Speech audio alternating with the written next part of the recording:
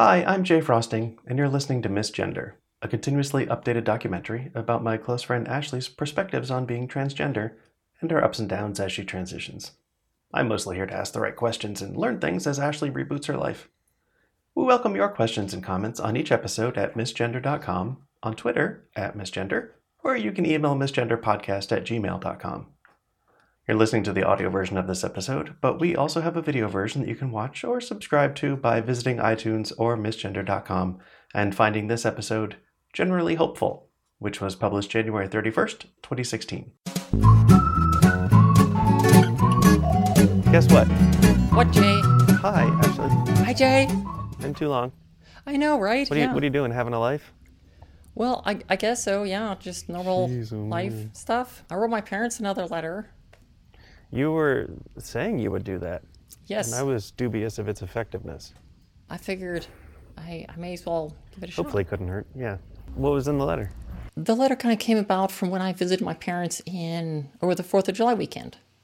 And at the time, my brother's parents-in-law were also visiting, as were my brother and his wife, Margaret.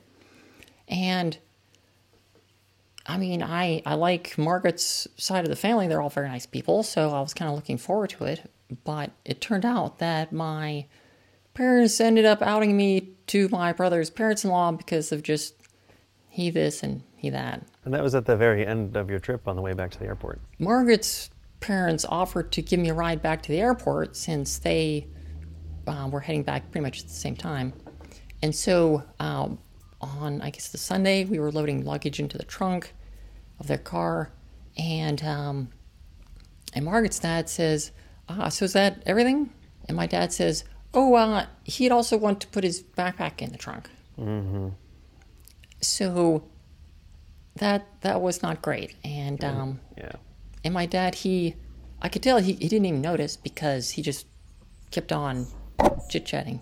And then as well, I also wanted to convey to my parents that their misgendering of me could also be a safety risk, in the sense that if we were to go out to a restaurant or something, and if they were to misgender me, that perhaps the server might be a very nice person, but if someone else were to overhear that, and if they were a person not very tolerant of people like me, they might decide to do harm by me. And that was not great either. So I wrote my parents a letter in early November because I would also be seeing them for Thanksgiving, and a bunch of Margaret's other relatives were also invited for Thanksgiving. And I really didn't want my parents to out me to them also. I see. Yeah. So I wrote the letter, and I actually sent it to them using the Party Mail Express, which is the one that goes like overnight. Oh. And normally I would have just sent it by regular mail to them, but I wanted to give them as much, I guess, practice time as possible, giving them the benefit of the doubt that maybe they might decide to practice my name a bit. Oh. Because the crux of the problem seemed to be that my parents just weren't using my name when I wasn't around. That they would sort of humor me when I was visiting them, but then, I'm gone, so back to old name and old pronouns. Which is why I think they got out of practice, and when they were talking with Adrian's parents-in-law, they were probably in that mindset of like, this is just like having visitors at the house, rather than it's like having Ashley at the house. So the people that your father outed you to Yes. at the end of your last visit, have you talked to them since then? No, I didn't have a chance to. Okay. Yeah. It was an oddly quiet ride back to the airport. Yeah. It seemed as if either they were kind of processing what had just happened, or perhaps that they were embarrassed for me for what had happened. And so they were going to be there again, plus other people. Margaret's sister and her husband, some neighbors who I'd already been out to, but I didn't want to have just a repeat of 4th of July, but on Thanksgiving again. I wrote them this letter, and I think it got there, because I had the tracking thing with the Priority Mail Express. Oh, I see. Right. And it got there on, I think, the first Saturday in November, and my parents called me that evening. Oh, Yeah. that's different. So we were chatting with them, and then my parents mentioned like, "Oh yeah, we're in Atlanta for the weekend." So they hadn't received it at all. It was just, Oh, God. I know, I got all like antsy for nothing. They got back on the Monday. It was just a weekend trip. I kept expecting them to call me because this is now the third letter that I've sent to my parents, and usually they call me a few days afterward and we kind of talk through it and things, but they didn't seem to be calling. And so the Friday before Thanksgiving, I called them. This was, what, a couple weeks worth of them having the letter? Yeah. So, yeah, I finally called them, and we had sort of normal phone call, chit-chat stuff for like 15 or 20 minutes, and then I could tell that the call was sort of starting to wind down, and so I asked them, "Oh, by the way, do you happen to get the letter that I had sent you?" And my dad says, "Oh yes, we've received it. We can talk more about that once you're here." So great. I mean, maybe he just wanted like the home court advantage or something. I got to my parents' house on the day before Thanksgiving because I was visiting them for Thanksgiving.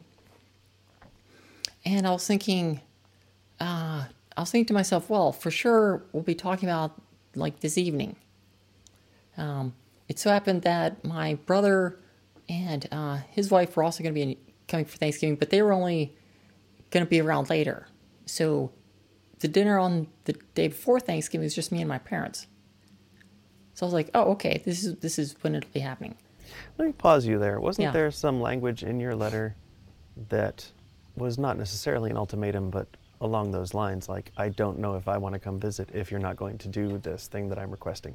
It wasn't so much the visiting one, but one of the things I'd mentioned in my letter that as far as being outed in public and the safety risks that are involved there, I said that's a risk that I can't ignore, and if your pronoun habits remain as they are, I'm afraid that I won't be able to go with you places in public. Okay.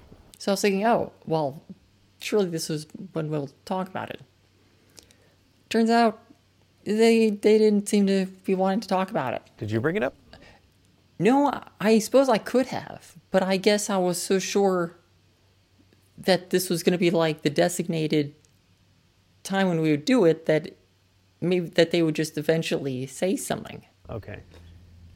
So that was a little bit weird because it meant that going into Thanksgiving, I didn't know where my parents stood on things. Yeah. But it turns out my parents actually did a pretty good job of it. Of like referring to me and things, and pronouns and stuff. I mean, in past years, I've kind of kept a little tally of like how many times they misgender me for Thanksgiving and so on. I kept a similar tally this time around for Thanksgiving. They only misgendered me once, which is not bad. When was that? It was once my brother and his wife had got in that evening, and my dad had said something. And so it was unfortunate that he had misgendered me, but at the same time, he didn't end up outing me because I'm already out to my brother and his wife. Okay. So over Thanksgiving, they actually, as far as I know, got my name right and pronouns and stuff. It was sort of where most of my friends were, like a month after I came out to them. Okay. Were there times when you overheard them doing it when you weren't in the room? No, I didn't. The one trick they seemed to have was that they would use my name more often than pronouns for me. I guess perhaps that was their way of making sure that they didn't That use their is own. just like your friends about a month after you came out. So I was actually kind of impressed. I mean, it kind of worked out pretty okay. Well, pretty okay then. I know. Did you guys go out in public anywhere? I didn't go in public with my parents. The day after Thanksgiving, my brother and his wife and cousin and I went out for barbecue.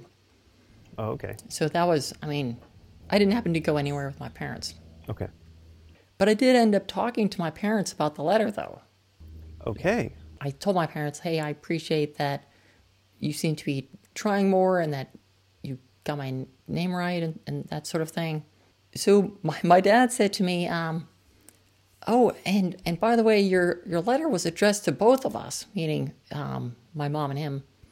And my dad says, but all the examples you gave were me. And my dad says, yes, I misspeak at times, I admit, but it's not for lack of trying. Like, as if he was harshing on me for, like, being too hard on him. No, I was speaking about your situation to some people, and they said they were much more forgiving of your parents than I have been. And they said that in cases like this, it's normally expected that your parents will take as many years to adjust as they've known you. So it would be like 30 years. I think that's too many years. I'm not sure of the statistical likelihood that my parents will still be alive 30 years from now. Yeah. Do you think things would have gone differently if you hadn't used only dad examples in the letter? So I think last time we talked, there were some mom examples. There were a few mom examples. I think that, for instance, one of the examples in the letter was about how we were out at a restaurant and the server comes to take our wine order. And my dad says, we'll have such and such wine. And my dad then says, oh, and he'd want to ask about which gins you have. Mm-hmm. Eventually, of which point I said, oh, no, I was the one who wanted to ask about gin. Because the server at that point was like totally confused because my brother was the only other guy at the table and my dad sort of gestured in my direction. So it was, yeah. I was at a Hooters once, late at night. I don't know if that's any better or worse. Being the late at night part. True, yeah.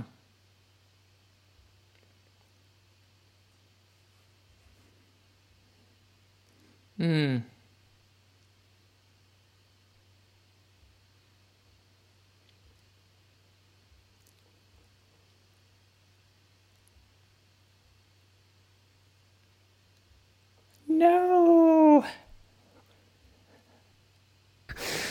Oh, Jesus Christ.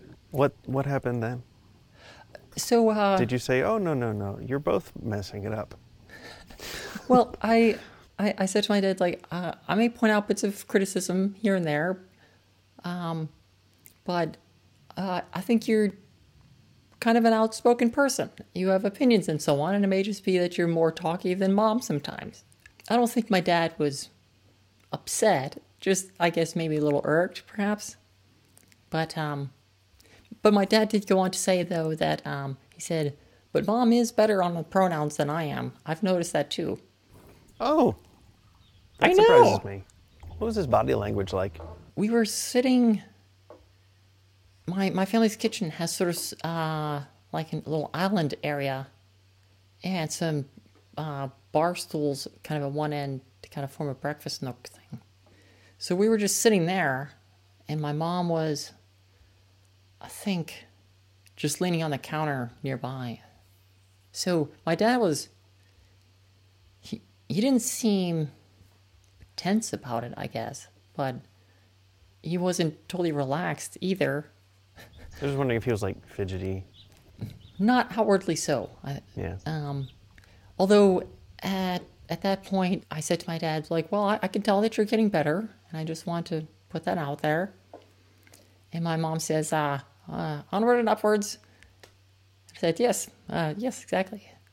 Did you speak specifically about the likelihood of going out in public with them then?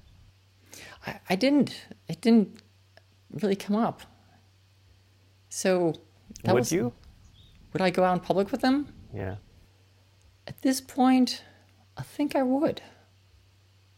Because over Thanksgiving, they were talking with people who were not me, and usually that seems to be the part where they mentally kind of forget the ruse that they're supposed to be using my name and so on. But it seemed like they had actually been trying, and so that kind of helped. Yeah. Okay. Yeah. It sounds like you're feeling generally hopeful. I'm generally hopeful, yes. I did also get I got some pictures taken of me so I could replace the shots in my parents' house. Really? Yeah! my friends Aaron and Steve, they are professional photographers. I met them through the Dallas Camera Club, and they weren't always doing photography as their day job, but they decided that they'd like photography more, so they quit their day jobs. And fabulous. I know. I asked them if they would help me take some more headshots and different pictures of me, because last time when I had visited my parents in July, I had asked them about, so hey, do you think we can swap out some of the photos, because there were all these old photographs of me? And surprisingly, at the time, they sort of seemed to agree to it. So I was thinking, well, I will get some photos, and then we can put this in motion. Yeah. Mm-hmm. So on the Wednesday before Thanksgiving, I gave my parents the photos, and they seemed quite pleased to receive them. Oh, good. Yeah. I guess sort of the lead up to that was that back in July, when I visited my parents over the 4th of July weekend, I talked to them about, hey, do you think we could put away some of the old photos of me, because it helps me, and it's also really weird. It would be confusing to visitors and that sort of thing. And they seemed to kind of tentatively agree at the time. So that's why I wanted to get these pictures taken, so I could kind of put the plan in motion. And back in July, what I had done was, after I'd had that conversation with them later that evening, I went up to the TV room, and there were some pictures of me, and I kind of put them away onto a bookshelf. And then the next morning, this was still back in July, I went downstairs because I knew there was another picture there that I wanted to put away.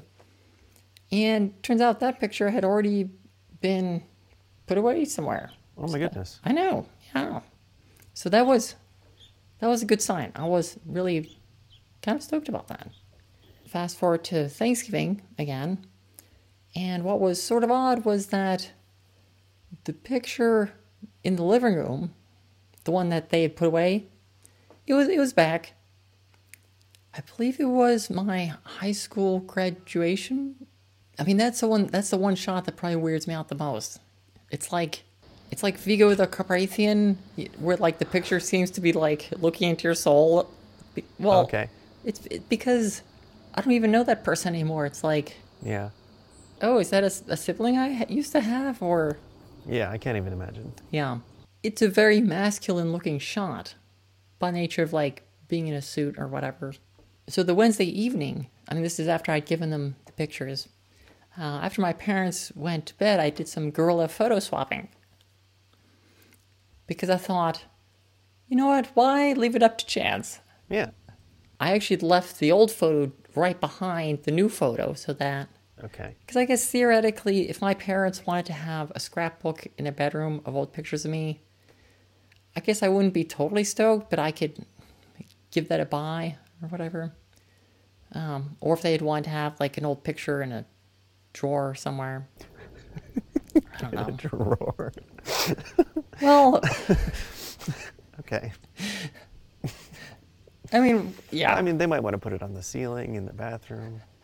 Yeah, sure.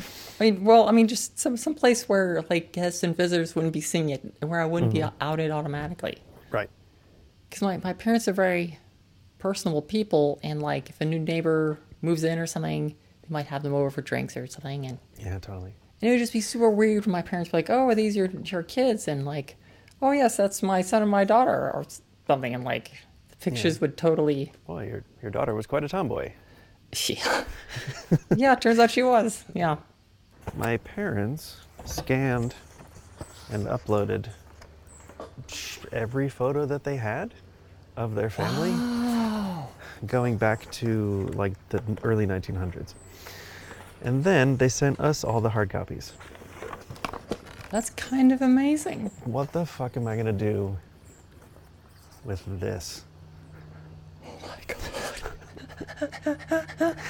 That's not going in a frame. Wait, how old were you then in that shot? That was probably my junior or senior year, pre-acne medication. But this is probably my favorite of all time. That's me wearing a petticoat. I believe we talked about that on the show previously. Yes, that's awesome. Oh, I love that. Big ass square dance petticoat. Here's me wearing a tuxedo for the first time. Wow. That was pre-acne. So, at any rate, the Wednesday evening, I did the gorilla picture swapping, so that, especially for the one in the living room where it's like I think it's a 5x7 of my high school graduation suit thing, and yeah, so I fixed that. And I didn't specifically say anything to my parents, although surely they would have noticed by now. Okay. Yeah. No, they would have noticed in that morning. Because when something's different in your natural environment. I almost wonder if it'd be like, what is it, banner blindness or whatever? Like where it's part of their home and they might not. Yeah, I mean, I lose things that way, but if it's something that's hanging on the wall and it suddenly becomes a new thing, I think I would notice. I mean, whether or not they had noticed right that minute, I mean, they surely noticed by now. So. Yeah, and no word about it. No, I think my parents, they're very, I guess, proud people. They're not ones to talk about their mistakes very often, I guess. Okay. So for them to say something like, hey, thanks for swapping out the photos, that would also be sort of an admission that they had left those up there. And I mean, when I gave them the photos on the Wednesday evening, they seemed to like them and say nice things. Okay. Yeah. Okay. I guess I wasn't paying attention. I thought that this would have been the first time they saw them. I gave them the photos after dinner. That's right. You said that on Wednesday, yeah. So I have talked to my parents since then, just kind of chit-chat stuff, but they haven't really brought up more stuff from the letter. Maybe they just figured that they've kind of taken care of it. Yeah, all better now. The thing is, like, this is the one time where maybe it's not 100% better, but it's actually, it is noticeably better. Yeah. Than the last visit I've been there, because on past letters, they would kind of have a harumph when I would send them a letter, and then it would kind of blow over or whatever. But it seems like you go through some waves with them where you feel like it's getting better and then it gets worse again. Is this the first visit you've had where you would say they did pretty good overall with your pronouns? Yeah, I'd say so, yeah. Okay. I know what you mean about the wavy bits or whatever, where, because when I would send them a letter in the past, it seemed like they would try a little bit more, and then I'd be hopeful, and then it would just kind of plateau. So it wasn't as if they continued on that upward trajectory or whatever. So I think that's what kind of led to the disappointment in those times where it seemed like, okay, maybe we're on the route to getting better, then you just kind of fizzle. Okay. Yep. Are you still on a short list for surgery? I am still on the waiting list for bottom surgery, and I put myself on the waiting list for, I think, April, May, June of 2016 for my preference. It turns out that it looks like there's going to be a family reunion in July. So that might make things a little bit complicated. Yeah. With bottom surgery, part of the recovery and aftercare is dilation of your new vagina. They're essentially progressively larger sized dildos that you insert, and then just to make sure that the hole doesn't close up, because that would be no good. And I think for the first 3 months after surgery, you have to do that 3 times a day for, I think, 20 minutes or half an hour or something like that. So that kind of puts a bit of crimp, potentially, on like activities while we're at the reunion. Just tell people you need a nap. It'll be all right. I guess I'm just thinking, like, if we were to have, like, go to the museum for the day or something. Because apparently the dilation thing is not something you can just skip, because it's a very important part of the thing. So you said it would take 20 or 30 minutes.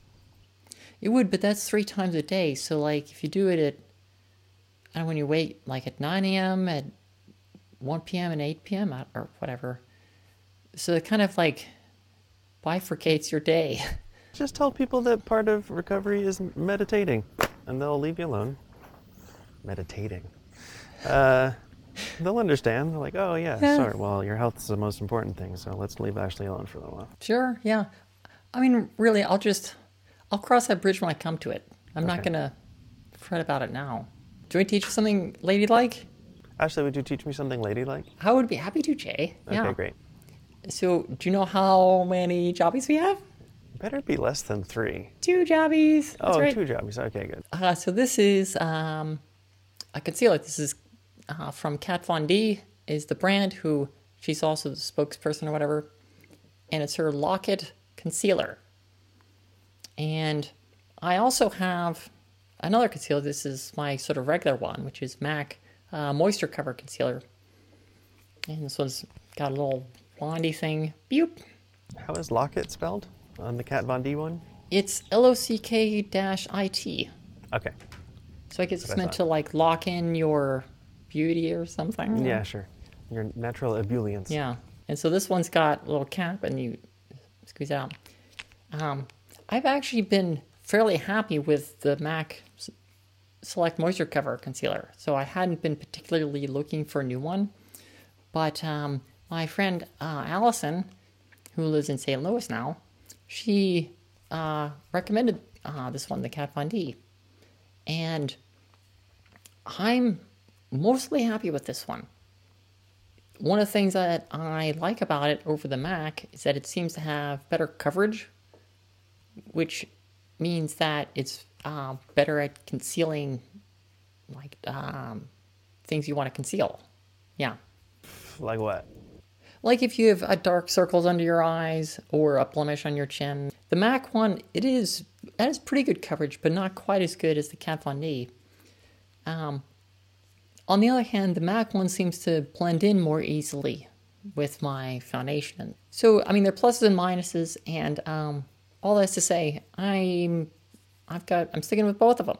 So, day to day, the MAC Select Moisture Cover. I mean, it also has this little self-application wand to go boop boop boop boop boop, which is convenient because with the Kat Von D one, I mean, you unscrew the thing, and then you put some like you in the back of your hand or wherever, and then you brush it on from there.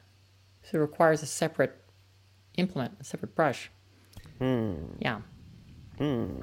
So day to day, I'll often just stick with the MAC Select Moisture Cover. But if it's like a special occasion, like maybe Thanksgiving or something, or if I'm getting pictures taken, I'll use both of them. Because then it's sort of the best of both worlds. This one kind of blends in nicely. I use this one first usually, and then I'll go for the Kat Von D, the Lock-It. And you can get, the MAC one is available at MAC stores. That's just kind of how it works. It happens to be, it goes for $19. And the Kat Von D, the Lock-It Concealer, goes for $25. And it doesn't even have the applicator. The MAC Select Moisture Cover, this is 5 milliliters. The Kat Von D, 17 milliliters.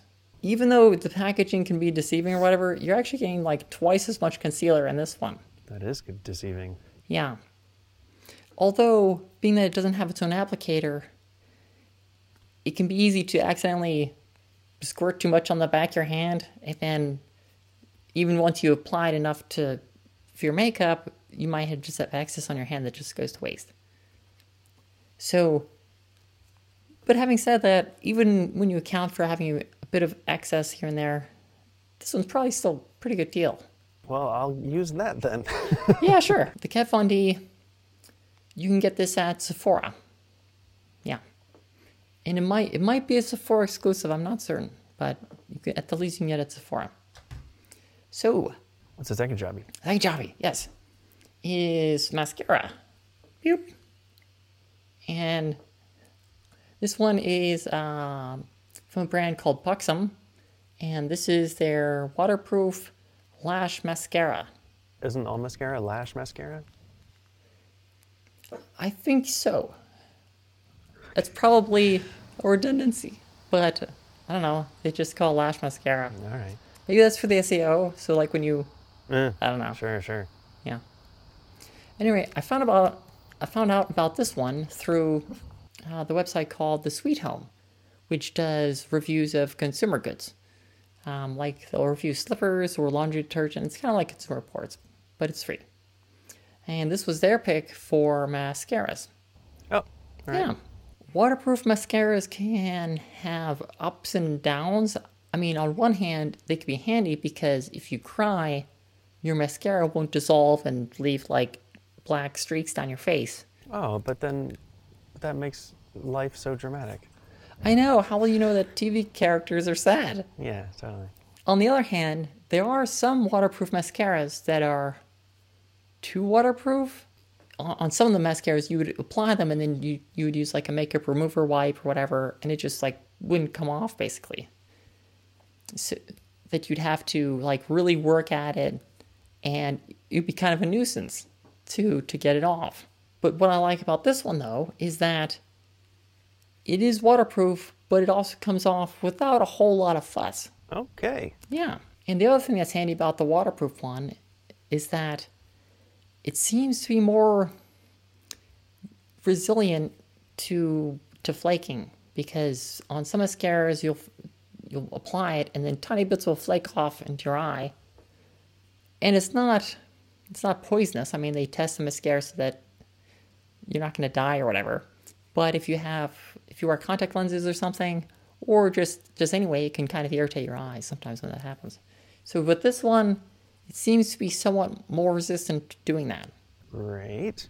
Because I guess it's sort of oil based or something, so it remains more flexible as opposed to like purely a water based one, which could dry out and then become brittle. And Oh, I see. yeah, you can also get this at Sephora, and it goes for $19, and it works out pretty nicely.